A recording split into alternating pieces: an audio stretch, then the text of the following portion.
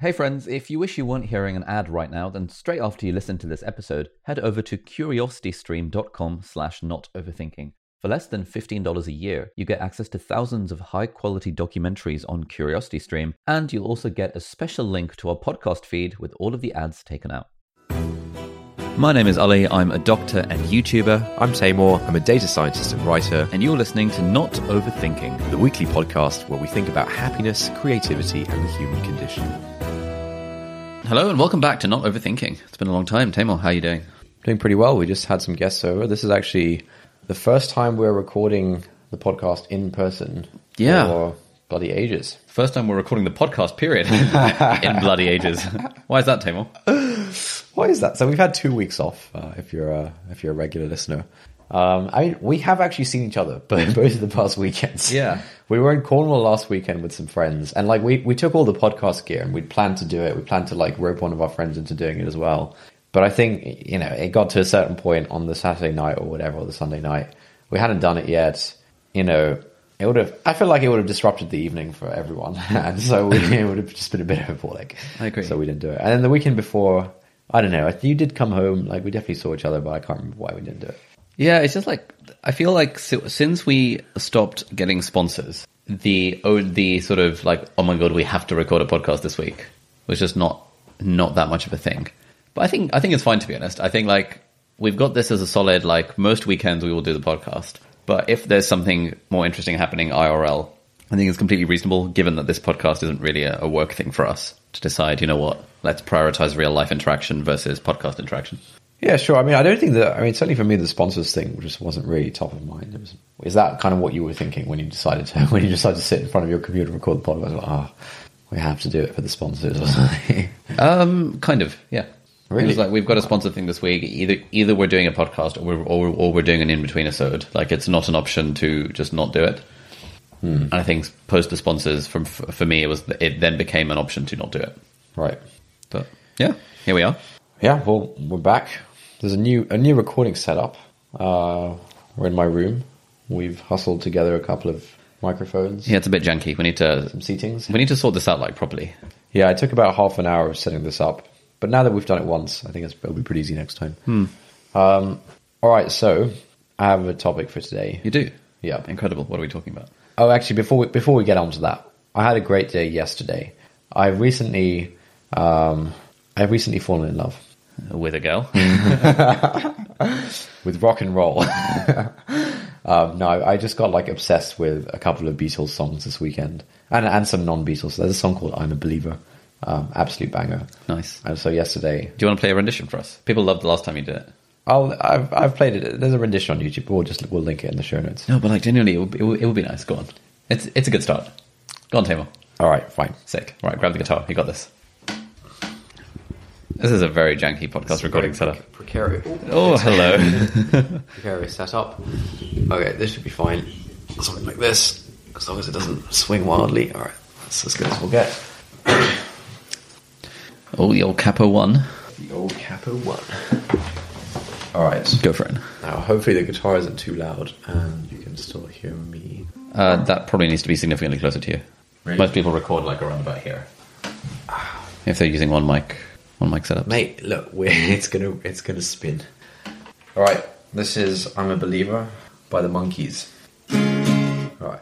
I thought love was only true in fairy tales, meant for someone else but not for me. Oh, love was out to get me, that's the way it seemed. Disappointment haunted all my dreams, and then I saw her face. Now I'm a believer. Oh, that's not going well. Not a trace. This is really not going well. What do I do? Not a trace of doubt in my mind. I'm in love. Ooh, I'm a believer. I couldn't leave her if I tried. Yeah, basically that. Nice. Bit rusty, as you That's can cool. see. It's good that you're so content to put out a work in progress on the internet. Hey man, what can I say? It's very admirable. Just mate. So you fall in love because you discovered that song and That a few song's Beatles a banger, songs. and a few Beatles songs. Great. I was just playing a lot of guitar yesterday. It was really good fun. Exciting. Have you fallen in love recently? Not quite. I have gotten back on the old dating apps recently. So I've been trying to optimize my profile. How's that going? I don't want to talk about it too much because then people are going to start to try to cancel us. For making generalizations. Making generalizations around what makes a good dating profile. But no, it's going fine, I think. Talking to a few people. Here's the thing, right? So Here we go. let's say you're on something like Hinge and you comment on something about their profile. And then they comment, and then you have a conversational thread about that thing. Yeah. And then what do you do? Look, the thing is, like, everyone knows the drill. Like, Yeah. no one's going to be like, oh man, that was like a sudden change of topic, or like, oh man, there was a lot in the conversation. No. But the question is like, where does it go? Because like, for example, I'm a big fan of cutting out, like minimizing the text messaging chit chat and going straight for okay, right. So should we grab a coffee? Right. Should we grab a Mackie D's drive-through? That kind of vibe. But I'm not sure if that's like, it feels very abrupt. I've had like 2 people who've responded very well to the abrupt, like, let's grab a Mackey's drive-through. Yeah. There was one though who was like, "Whoa, hang on, this is way too soon. I don't know anything about you. Like, what do you want from this app?" That kind of vibe. And so I don't know. I've been going with a how's your weekend been? It just feels a bit of a cop out. But then I speak to friends who do this sort of thing, and they're like, "Look, man, having a normal conversation on a dating app is totally fine. You don't have to be an entertainer, Right. in every single message." Yeah, look, I agree with that. Like, I think I used to be of the view of like, oh man, like, I don't like the texting, just like straight to meeting up. But I think it's really not so bad just having like a conversation on a dating app. It's probably not going to be the most riveting thing in the world. But I mean, I think the point is to kind of get a sense for their vibe and their personality and show a bit of your vibe and your personality. Like, why are you so against the texting part of it? I think I am against the text. Here's my theory. Yeah, You're gonna make up some reason for why you're against the texting part. The real reason is, I don't know, you're just like scared or something. It's kind of awkward. It's a bit uncomfortable, and so you're just like, I don't know, scared of doing it wrong or something like that. I don't think it's that. All right, there goes my theory. Yeah, I think it's actually I've been reading about this sort of stuff for a long time, right? And so I've very much drunk the Kool-Aid of texting is bad. Aim to meet up in real life as soon as possible. Look, no one's saying text them for months, just a few days, mate. Like A few days. This is not a few days of like non-stop texting. This is a few messages exchanged, every day for a few days. Yep. And meet up. It's not that hard. Yeah. I mean, you're making it into a much bigger thing in your head for some reason. it's not a big thing in my head. It's just like when I'm having these text conversations, I'm kind of feeling, okay, this is like objectively a boring conversation. I don't like I think I'm feeling the need to inject banter and quick perform in this text conversation, which I really don't want to be having. I'm just down for meeting people for coffee, to be honest. Why is it so fundamentally different? I think meeting someone in real life is just generally fun. Like, I enjoy meeting up with random people in real life. It's definitely I don't more enjoy fun. chatting to random people on the internet. I think this is a massive cop-out. I think you just... Mate, I'm doing it. I'm playing the game. It's got to be done. I think I used to have your position, which is why I think it's stupid. What changed? So I was speaking to another friend of mine he's in his 30s and is on the dating app scene. And he was like, yeah, you've really got to change your bias around the anti-text game thing. It's like actually a pretty reasonable way to get to know someone initially. Just to get to know their vibe, man. Yeah. I think I've come around to it because I think it's just like fun to talk about nothing, and as podcast listeners will know, I'm all about talking about nothing. Okay. And it's really about like talking about nothing while just getting your vibe across and occasionally dropping in some details about your life. It's just a chat. Okay. So you enjoy that kind of thing.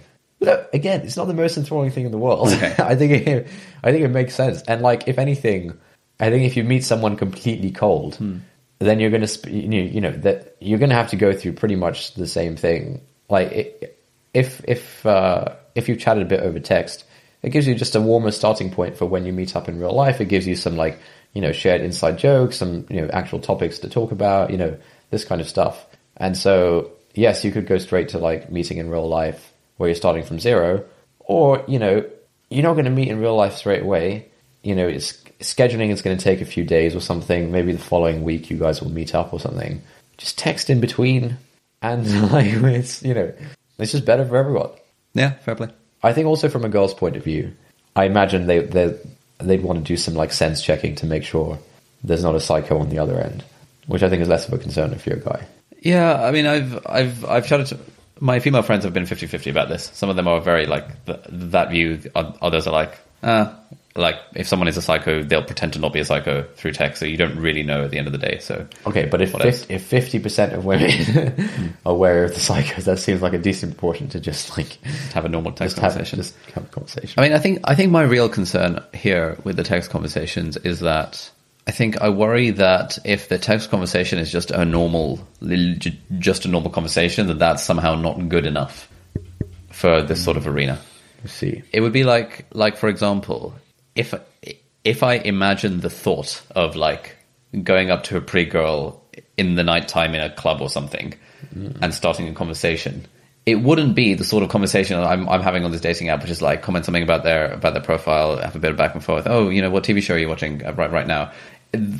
Right? It would be theoretically be a lot higher energy, like a lot more like banter, entertaining. It would be a different kind of social vibe than a objectively boring kind of back and forth. It doesn't need to be boring. Like, you can inject some banter into the back and forth, mate. Even so.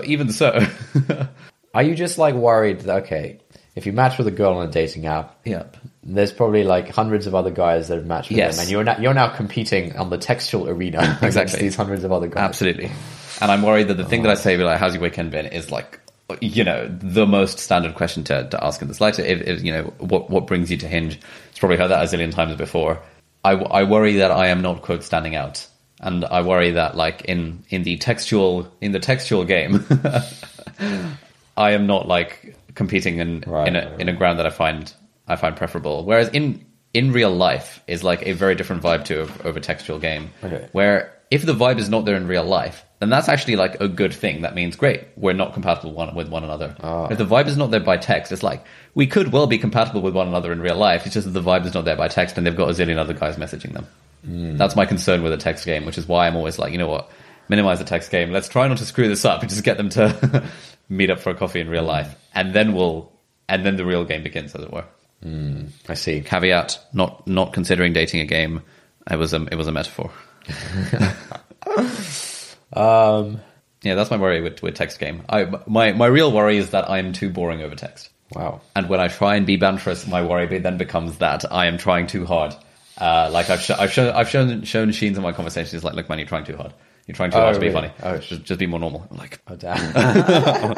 All right. Well, when I'm normal, I feel the conversation feels boring, and I'm worried that it's just too boring. Gosh, mate, it's a real quagmire these days. Dating in 2021. I get what you mean. I think, again, initially when I signed up to like dating apps, I thought it would be this kind of thing where it's like, oh, you know, you have to stand out or whatever. But I just don't think it matters. And these things are a two-way street. It's not just about like one side trying to impress the other side or whatever. Certainly the way I approach it is like, I mean, if there is something interesting that can be said about the profile or whatever, fine. Good starting point. You know, take it from there. If there isn't, like, the fact that you've matched with them means that there is some level of interest. And if you're like, hey, how was your weekend? And they think, wow, what a loser. He opens with this shit.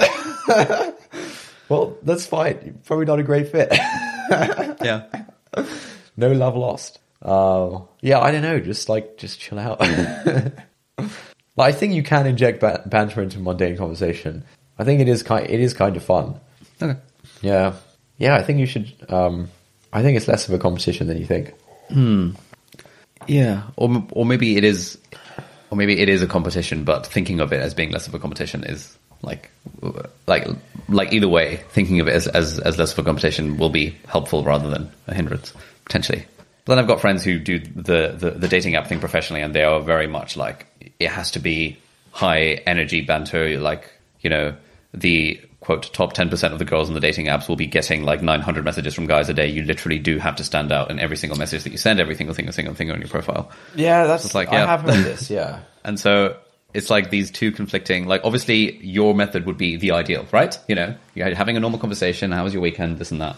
In reality, I was chatting to Shaz, founder of Mismatch, the other day when he came over. He came over my place. He was like, "Yeah, like these apps are basically run by women. There's like a 2-to-1 ratio of guys to girls on these apps. If you look at the stats, the top X% of girls will be getting like literally dozens, if not hundreds, of messages each day. It is a competition, and you can choose to opt out of that competition, but then."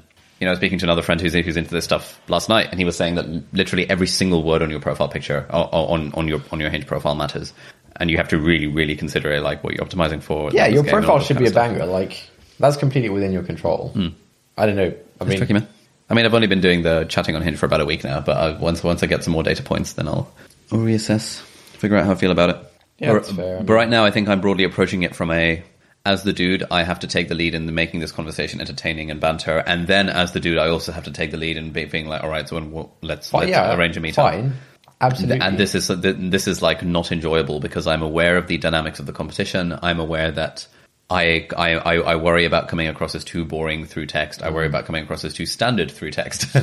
I worry that if I go too quickly to the let's meet up in real life, someone will screenshot it, send it to their friends, and be like, "Oh, well, that was a creep. He asked me for coffee after like I'd be worried messages." about that if I were you, mate. It's a real problem. If I were you, I wouldn't do any of this. I would not be on a dating app. Yeah, I mean, I've got a friend who was like, "Yeah, man, mate, just like make the banter sexual from day one," and I was like, "Okay, that's not happening." There is no world in which that is happening. Yeah, if I were you, I'd be very concerned about that stuff.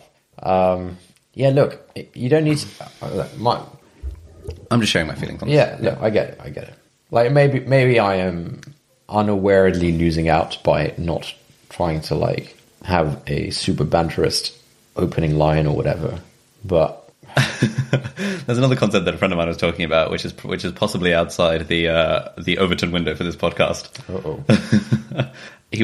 His theory on this was that, which is probably not particularly controversial, is that like different girls on this app are seeking different things.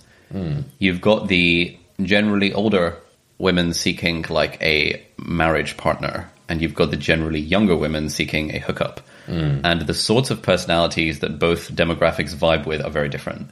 He called them the beta seekers versus the alpha seekers. Like the beta seekers would be the ones who are looking for a kind of stable job, career, normal dude. This is the sort of person I could be in a long-term relationship. The alpha seekers tend to be the young party girls looking for kind of hookups, short-term casual things. Right. And he was saying that his theory on this was that like whatever the context, you want to maybe try to go down the alpha route rather than the beta route. Why? To use that terminology.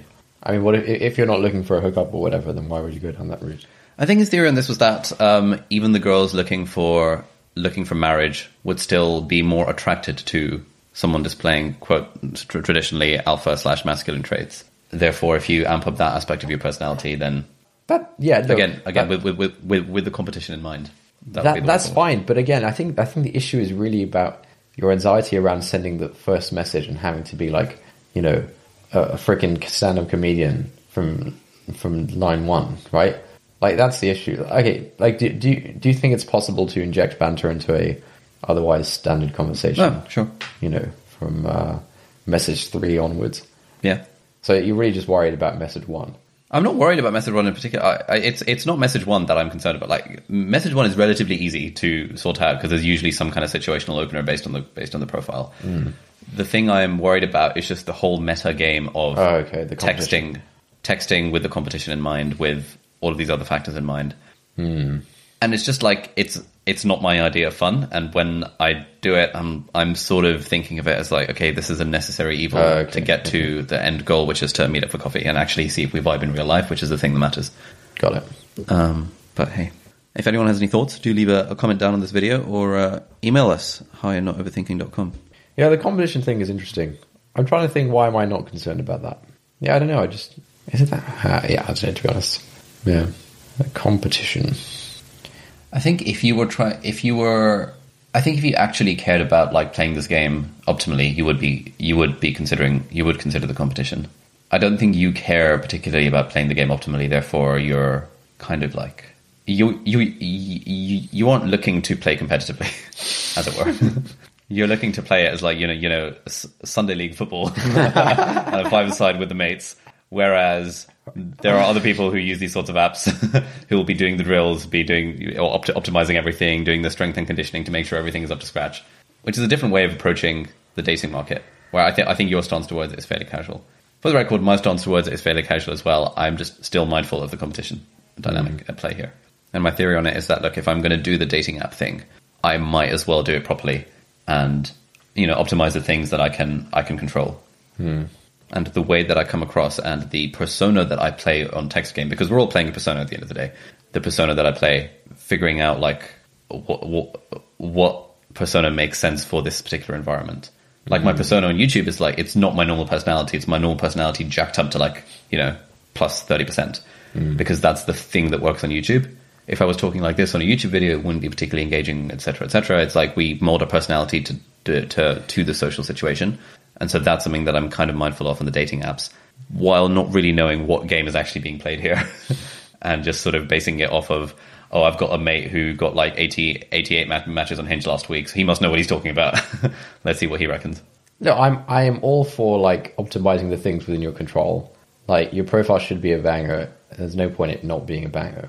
But yeah, I guess I just fundamentally don't think that like the first 3 messages matter that much.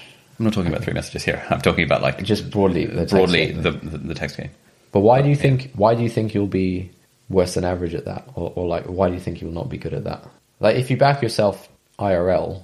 No. So I think crucially, I don't. It's not that I back myself IRL, because that's a sort of I'm not okay, you're okay dynamic, where it's like, oh, I back myself to compete and win their affection or whatever. Okay. Which is not how I think about it IRL. Okay. IRL, it's like literally, are we compatible? Okay. And the way I'm thinking of it is, do I get on with them, as opposed to I want them to get on with me. Okay. Whereas in text game, I feel that dynamic is different, where if they've got 100 guys messaging them wanting to meet up, and I'm the 101st guy messaging them wanting to meet up, in a way, it is a sort of sales pitch to get to the the coffee, where the dynamic now shifts to it being more of a, let's see if we're compatible, let's see if we vibe. Got it. And that's the thing that I don't like about it, because, obviously, I feel like in that context, as a guide, the deck is stacked against you. And those sorts of games are just not particularly fun to play. I mean, how does your strategy of trying to go straight to the coffee work? Does it go right? So far, it's got a 66% success rate. Okay. No, not a 66. 66 out of 100. 100 matches, 66 exactly. No, actually, I think it's been about 50-50. 2 seem were very keen on it. 1 was very not keen on it. 1 didn't reply once I suggested the coffee thing. And there's a couple that haven't gotten to the point of asking yet. Okay, fair. So we'll see. All right, yeah, we should touch base on this in a few weeks' time. Yeah, everyone says it's a numbers game, so I would be intrigued to see how the numbers play out. Anyway, what was the thing you actually wanted to talk about? So how long have we been talking about this for? It feels like ages. It's actually almost half an hour. The other annoying thing about the dating app stuff, right? Well, while we're on this topic, is that it's just one of those things whereby it feels like there are so few reasonable generalizations that can be made. Like, especially in the realm of profile design, where I've taken to kind of doing a quick screen recording on my profile and sending it to like a handful of people, just be like critique. Yeah. And they all say different things. Really? Some people are like, you should flex the YouTube thing as like your very first image. Other people are like, absolutely not. That just signals that you're overcompensating for something. Don't flex it at all. Other people are like, flex the YouTube thing, but like do it as like image number 5, so that they scroll through your profile to see you're a doctor, and then oh, whoa, you're a YouTuber as well. What the hell? Some people are like, your photos are too professional and too staged, and it looks too well done, almost like it could be a fake profile. Other people are like, oh my god, I love the fact that these photos are like high resolution and stuff. This is how a profile should be. I don't know. Damn, that's annoying. Yeah. There's no clear answers, although I did do an Instagram poll doing like an A/B test, and the results were overwhelmingly. It was like 83-15, 83-17. And I was like, okay, that's probably reasonable. Yeah, I think Instagram polls the way forward. Like, if you send it to a handful of friends, you're going to get like conflicting views. Anyway, I do think profiles are pretty easily I think they're generalizable. Oh yeah, yeah. Like in terms of having the right vibe in the pictures and the right vibe in the prompts. If we're talking about Hinge, I do think it's generalizable. Okay, yeah. I mean, because you've looked at my profile and said, okay, this is a pretty solid profile. I thought it was banger. Yeah, well, 6 other people have shown the profile too. Like critique, that's not good. Image number 3, image number 2. Okay, what are you asking these people? Are you asking them like, give me critique on my profile? Because yeah, you can always find some improvements that can be made to some, but it doesn't mean it's not already really good or whatever. Yeah, I guess that's my thing. Is like, please critique my profile. It's usually my my message to these people. Yeah. Anyway, we'll see how it goes. What was the thing you want to talk about, or should we call it a day after talking about like? We can just briefly discuss this thing. So I've started reading. I was recently gotten onto a chap called Alfie Cohen. Have I mentioned him on the podcast before? I don't think so. Okay, so you may remember Joey from the who came on the podcast I don't know, a month ago, 2 months ago, something like that. I was hanging out with Joey, and when was this? This was like a few weeks ago. And you know, at some point in the conversation, we started talking about kids, and you know, I did my bit, and it turned out that Joey had also thought about this a little bit. And Joey suggested, hey, you should look up this guy called Alfie Cohen. You'll really like his stuff. And it turns out that basically all of my spiels, Alfie Cohen has already come up with them. Oh no.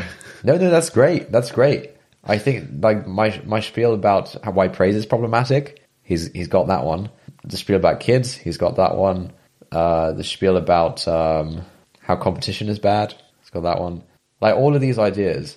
This guy has already like thought about this, written a bunch about it. He's a parent and he used to be a teacher, so he has a lot of like. Wait, he's actually got kids and he's talking about kids. Yeah, exactly. Bloody hell! Which is like the biggest sort of criticism levied against me of like, oh, shut the hell up, man! Like, I'll come back once you have some kids.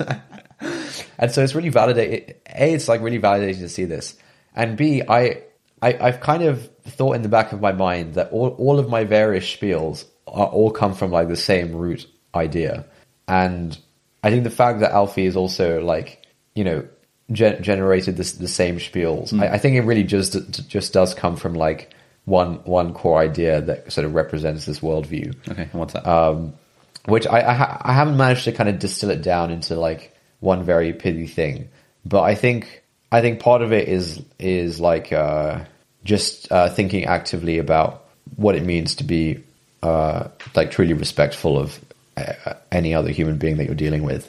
And then I think from that it very quickly leads onto the idea of intrinsic versus extrinsic motivation, and these are all like tied up, and like everything basically comes out of this thing. Like I remember when I first sort of came across the idea of like intrinsic versus extrinsic motivation. I mean, it really kind of put into words this sort of vague concept that I had always sort of felt strongly about, but this was in, I don't know, 2013 or 2014 or something like that. Then like I remember from that point, once I had the terminology, I'd like my entire worldview was through this lens basically. And so that just that concept of intrinsic versus extrinsic motivation, kind of changed how I thought about almost everything. And then like just thinking a bit actively about, you know, what would it mean to be respectful of the person in front of me. Okay, cool. Yeah, so that was the first thing I wanted to mention. That I think all of my spiels just come from come from one core idea. Can we interview Alfie on the podcast? Mate, that'll be sick. Have you reached out to him? I haven't actually. So I've listened. I've almost finished listening to an audiobook of one of his books. It's called Punishment by Rewards. What a title! What a title! That's so good. Oh, that's incredible. Punishment by Rewards. It's basically about why. I wonder how he came up with that. We should ask him about it when we interview him. Why it's about why like rewards and praise are problematic, and why all this like positive reinforcement stuff is problematic. You know, all of this like all of these ideas that are peddled in schools and parenting, you know, just complete nonsense basically.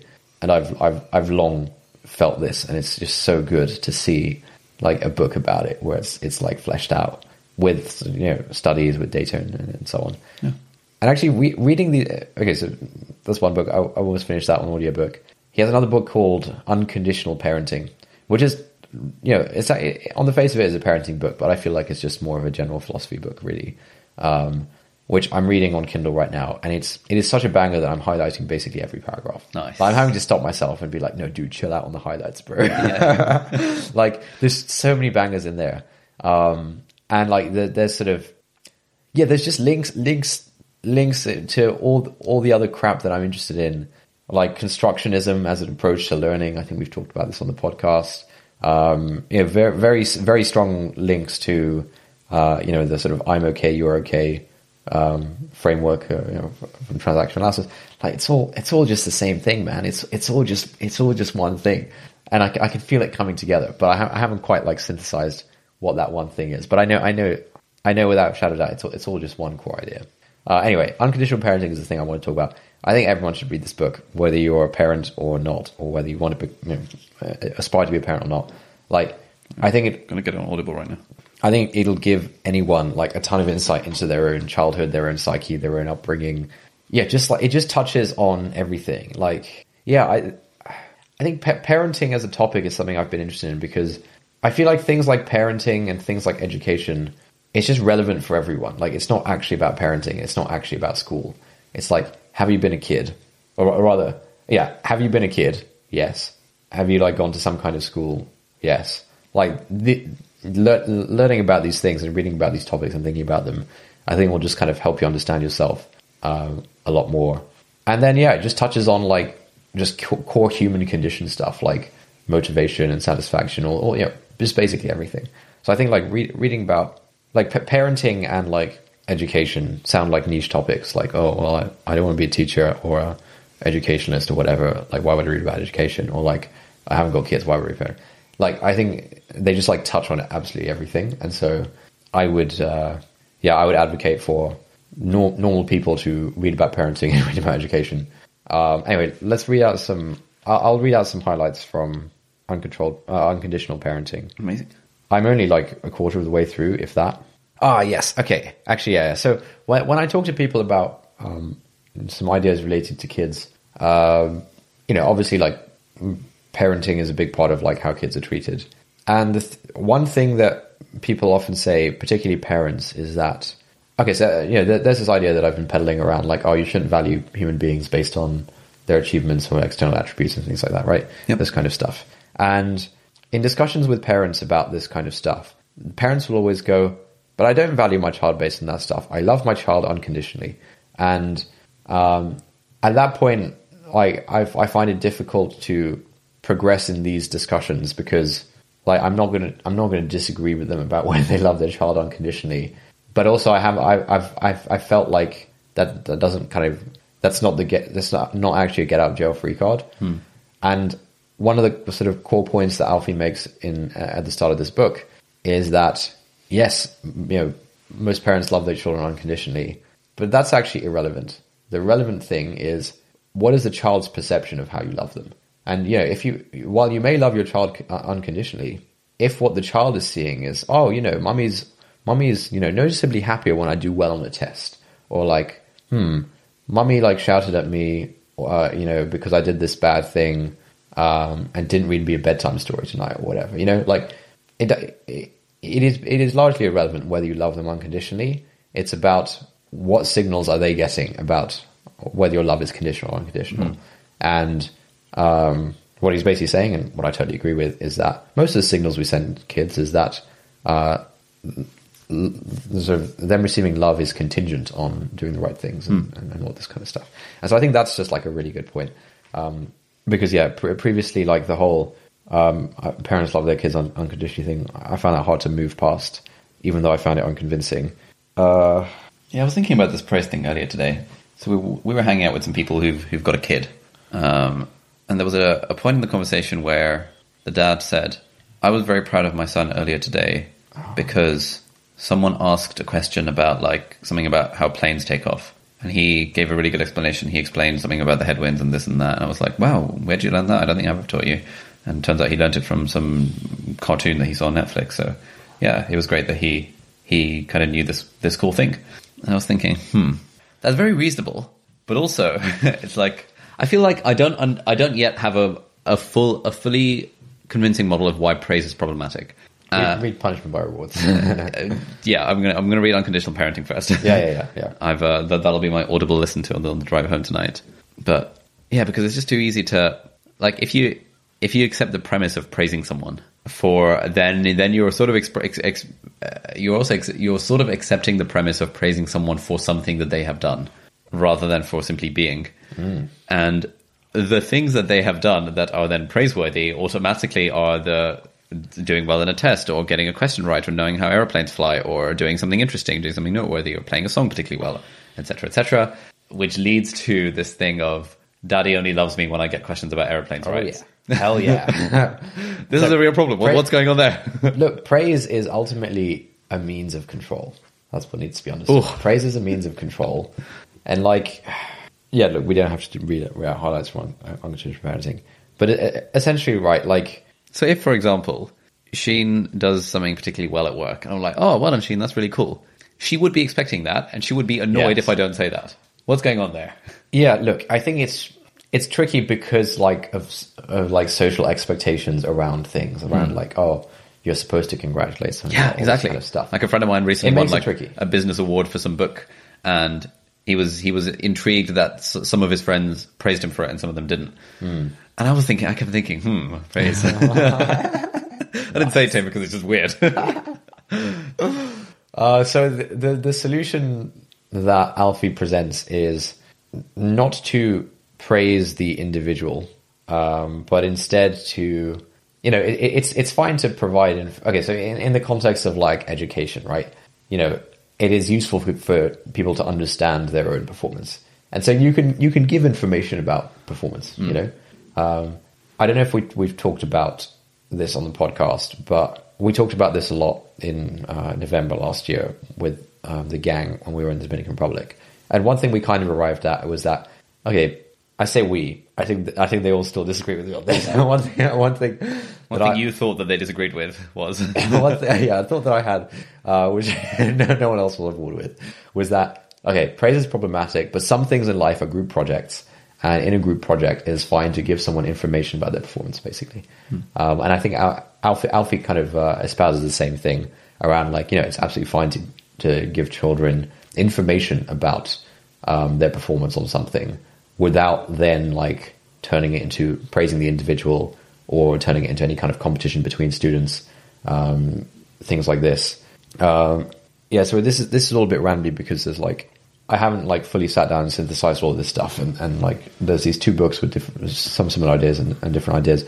There's one core idea which I do want to call out from Unconditional Parenting, and Punishment by Rewards also talks about this, which is that whether you're thinking actively about it or not, the actions that you do to other people, to whether that's like employees in a company, whether it's your kids, whether it's students in a school, the actions that you do reveal an underlying worldview about how people work. And whether or not you spend any time actively thinking about it, there are assumptions about how people work that you are making when you are doing certain actions. So when you praise someone, when you punish someone, when you give someone a performance-based bonus at work, all of these things, underlying all of these things are assumptions about the human condition, about how humans work. Okay. And most people are not thinking actively about these things, but that does not mean that these things are not there. And the core assumption behind most of these things is an idea called behaviorism. You're like, where have I heard that? Oh, hang on. Yeah, let's not mention that. So let me just get up what this behaviorism thing is. I also have to leave in about 3 minutes. I feel like this behaviorism stuff deserves a whole episode, if not more. Okay, yeah, sure. I'll keep it brief. Basically, the idea of behaviorism mostly comes from a chap named Skinner, and it mostly comes from experiments with animals, where you get animals to change their behavior by altering, what you do to them or whatever. And you can create these incentives for the mouse to keep pressing a button or whatever, blah, blah, blah, right? And I think the current zeitgeist uncritically accepts the tenets of behaviorism and applies them to human beings where the focus is entirely on like the outward behavior. And a lot of the things that we do, to kids and other people, like praise, punishment, reward, all of this kind of stuff, the way we interact with people, it's really focused on changing their external behavior without recognizing that there is some internal state inside of them that is also being affected. And so praise, might as the first order effect of praise might be that, oh, this person like feels good. But the second order effect of praise is that this person may conclude that, oh, my parents only like me if I do well in school, or my friends will only be friends with me if I'm like cool or whatever, right? And a lot of the stuff around parenting, punishing kids or whatever, or like giving them timeouts, or like paying them to do housework, whatever. Yes, the first order effects are that you get the desired behavior. They will go to bed on time. They will do their homework. Blah blah blah. The second order effects are fairly bad that can result from these things. And so this idea of behaviorism is something that he's very, very much against when it comes to dealing with human beings. And a lot of the way that we treat other people, a lot of the way we think about organizations, whether that's companies, whether that's schools, whether that's a household, is like very behaviorist around, okay, let's provide some incentive structure to like control this person's behavior into what we want. And the thing that he mentioned is really important is if you ask a parent, like, what do you want for your child? They're going to say, I want my child to be a sort of a happy, self-determining, independent person in the long term. And if you keep that goal in mind, like that is actually everyone's goal. And if you then like evaluate your actions against that goal, like, okay, why did I shout at my kid, or like, why did I give them this punishment or whatever? If you actually think about, do my actions line up with this goal that I care about? Broadly, the mainstream kind of stuff that we do to kids broadly does not line up with the goal that we actually have when it comes to them. And so one thing that Alfie really recommends is like keeping the goal in mind and thinking, actually, does this actually help me accomplish this goal? And most of the time, the answer is no, it doesn't, and it should be rethought. Maybe I'll just end with one highlight. I'll try and find like an absolute banger. Oh yeah, this is so funny. Yeah, I think this example really highlights the sort of second order effect. All right, I'll just read out a bit. Most of us, I'm convinced, do indeed want our children to think for themselves, to be assertive and morally courageous when they're with their friends. We want them to like stand up against their friends. We hope they'll stand up to bullies and resist peer pressure, particularly when sex and drugs are involved. But if it's important to us that kids not be victims of others' ideas, we have to educate them to think for themselves about all ideas, including those of adults. I think, broadly the message that kids get is that, like, ideas from adults should be uncritically accepted, and then you should resist peer pressure from your snotty mates at school or whatever, right? Or to put it the other way around, if we place a premium on obedience at home, we may end up producing kids who go along with what they're told to do by people outside the home too. Author Barbara Coloroso remarks that she's often heard parents of teenagers complain, "He was such a good kid, so well behaved, so well mannered, so well dressed. Now look at him." To this, she replies, "From the time he was young, he dressed the way you told him to dress, he acted the way you told him to act, he said the things you told him to say, he's been listening to somebody else tell him what to do. He hasn't changed, he's still listening to somebody else tell him what to do. The problem is, it isn't you anymore, it's his peers." The more we ponder, this is Alfie, back to Alfie, the more we ponder our long-term goals for our kids, the more complicated things become. Any goal might prove to be objectionable if we consider it in isolation. Few qualities are so important that we're willing to sacrifice them, willing to sacrifice everything else to achieve them. Maybe it's wiser to help children strike a balance between opposing pairs of qualities so that they can grow up to be self-reliant, but also caring or confident, yet still willing to acknowledge the limitations. Likewise, some parents may insist that what matters most to them is helping their children to set and meet their own goals.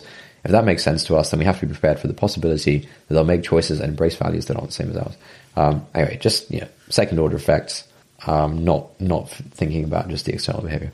We'll do a bunch of proper episodes on all of these things in future. Sweet, and I will start listening to Unconditional Parenting. I don't know if there's an audiobook for Unconditional Parenting. There is. I just got it. Okay, great. Yeah, it is honestly such a banger. Like, if you like this podcast, just buy the book, man. Just like, it's so good. All right. And you'll send Alfie an email and be like, "Hey, Alfie." Yeah, I'll invite Alfie on the pod. We love your stuff.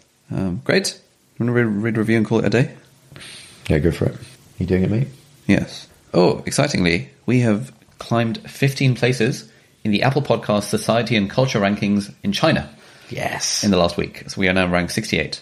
But we have dropped 92 places in Italy, and we have dropped 36 places in Saudi Arabia for Society and Culture. Wow. All right. We have a review from Adam Kiruak via Apple Podcasts from the USA. If 5-star review, if for no other reason, listen to these two because they radiate intellect into our ears. I've learned so much and gained so much wisdom. I'm proud to be a listener of Not Overthinking. Thank you for that review. That was a nice review. That is a very nice review. How do you feel about that? Is that problematic? I'm not a fan. We'll talk about the concept of intellect some other time. Yeah. I feel like there's a good blog post that I want to float on the pod. But otherwise, thanks everyone for listening. We'll see you next time. Bye-bye. All right. Good stuff. Right, how does this shit work? So I stop here. Yeah, stop there. That's it for this week. Thank you for listening. If you like this episode, please leave us a review on Apple Podcasts or on the Apple Podcasts website if you're not using an iPhone. There's a link in the show notes. If you've got any thoughts on this episode or any ideas for new podcast topics, we'd love to get an audio message from you with your conundrum, question, or just anything that we could discuss. Yeah, if you're up for having your voice played on the podcast and your question being the springboard for our discussion, email us an audio file MP3 or voice note to hi@notoverthinking.com. If you've got thoughts but you'd rather not have your voice played publicly, that's fine as well. Tweet or DM us at NOverthinking on Twitter, please. Thanks again for listening, and we'll see you next time.